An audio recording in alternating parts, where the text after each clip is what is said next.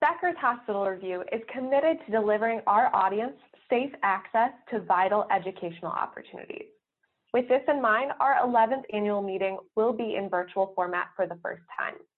Whether in the home or workplace, attendees will have access to sessions where industry leaders will be discussing the most pressing issues in healthcare, including the rise of virtual care, addressing clinician burnout, and delivering on price transparency. To learn more, click on the conference tab at beckershospitalreview.com. Welcome to the Becker's Healthcare Podcast. I'm Laura Dyrda, an editor at Becker's Healthcare, and I'm thrilled to welcome Dr. Rayanne Booker, Vice President of Diversity, Equity, and Inclusion at Metro Health in Wyoming, Michigan. Dr. Booker, thank you so much for being on the podcast today. Could you please tell us a little bit about your background? Yes, I am from Grand Rapids, Michigan, and I have worked in higher education for close to 30 years, and now I have worked in healthcare for close to 2 years now, and both in higher education and now in healthcare.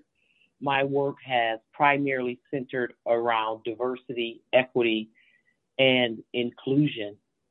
And so in my current role at Metro Health Hospital, I'm responsible for driving the development and implementation of DEI strategic vision and initiatives that foster inclusion for our patients, our employees, the physicians, and the communities we serve. Fantastic. Well, Dr. Booker, could you tell us a little bit about your priorities at Metro Health today? Yes, we have lots of priorities at Metro Health in the Office of DEI in particular, but I'll share just 3 of those that are guiding our work. Number 1, we're working on transforming our culture for better understanding and addressing health inequities and for advancing diverse, equitable, and inclusive work and service environments. For understanding our current culture, we recently completed a DEI organizational climate assessment, and we're nearing completion of our first ever DEI strategic plan. And with this plan, in a comprehensive and measurable way, we will be able to integrate DEI into all aspects of our organization. The second priority focuses on DEI training and learning. So we are working to ensure Metro Health has an accessible training plan and curriculum for DEI that addresses the diversity of development needs for all team members, including strategies for recruiting and retaining a high diversity of talent at all levels of our organization, including core competencies that complement best practice standards to support staff development and accountability to our DEI vision and commitment. And lastly, including metrics for measuring the impact of our training and learning offerings on our staff competencies. The last priority I will share is strengthening our community relationships. So engaging with diverse populations that make up our community is essential to our success at Metro Health. External stakeholders play a key role in our operations, and we seek and welcome community engagement, partnerships, and collaboration. And what's more, we embrace our civic responsibility to help ensure that everyone has access to good health and to help eradicate systemic barriers to equity, barriers such as racism, homophobia, and xenophobia. So we're intentional about forging partnerships with organizations that share our commitment to DEI, and we leverage our resources and networks to address systemic and structural barriers. Got it. Thank you so much for going through that with us. That's really helpful. Now, what are you seeing with COVID-19, and how have your strategies evolved for mitigating it? Yeah, so with COVID-19, number one, I am seeing increased acknowledgement of health disparities that many leaders and organizations have consciously and or unconsciously accepted. I'm talking about glaring inequities in health outcomes that too many have grown numb to.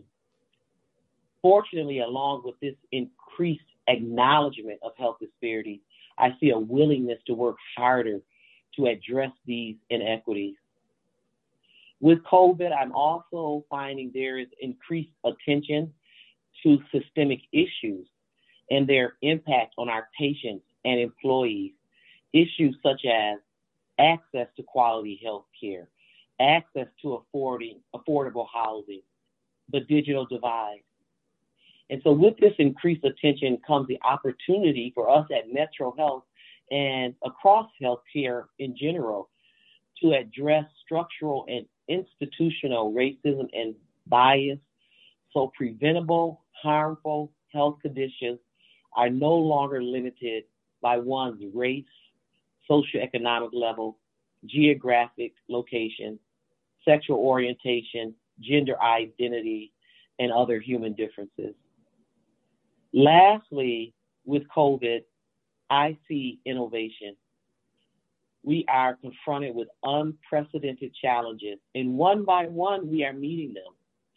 I believe one of our greatest challenges is ensuring COVID-19 is more than a moment in history, but is a movement that keeps us on a path to advancing diverse, equitable, and inclusive work, service, and community environments. Absolutely. I think all those things you mentioned are so important in being able to provide, equity in healthcare and access to healthcare. So I'm glad that you've been able to experience, it sounds like, some progress in that regard and acknowledgement of the problem so you're able to solve some of these issues. Before we wrap up our conversation, I was wondering if you could talk a little bit about leadership. What are 3 pieces of advice that you have to give to emerging leaders today? Okay, for emerging leaders, number one, I would strongly encourage you to build your capacity to function and engage effectively across human differences. View this as a fundamental core competency for engaging in our global society that is rich in diversity. Seek both formal and informal learning opportunities and relationships, and encourage your networks to do the same. I also encourage emerging leaders to demonstrate humility.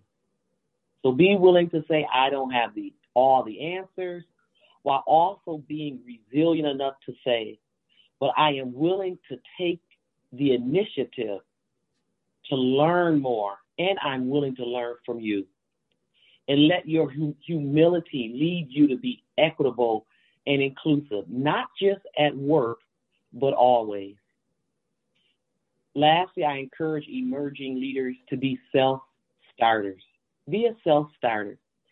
Every day presents a new opportunity, even when those days can appear gray or dark at times. It's still a new opportunity. Don't waste it. Take initiative. Embrace new challenges, and make each day count for making a positive impact.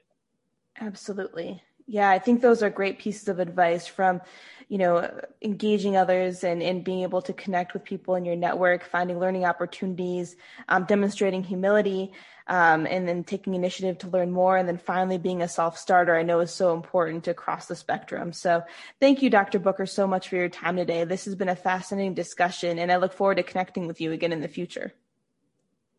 Wonderful. And thank you for this opportunity to share with your listeners.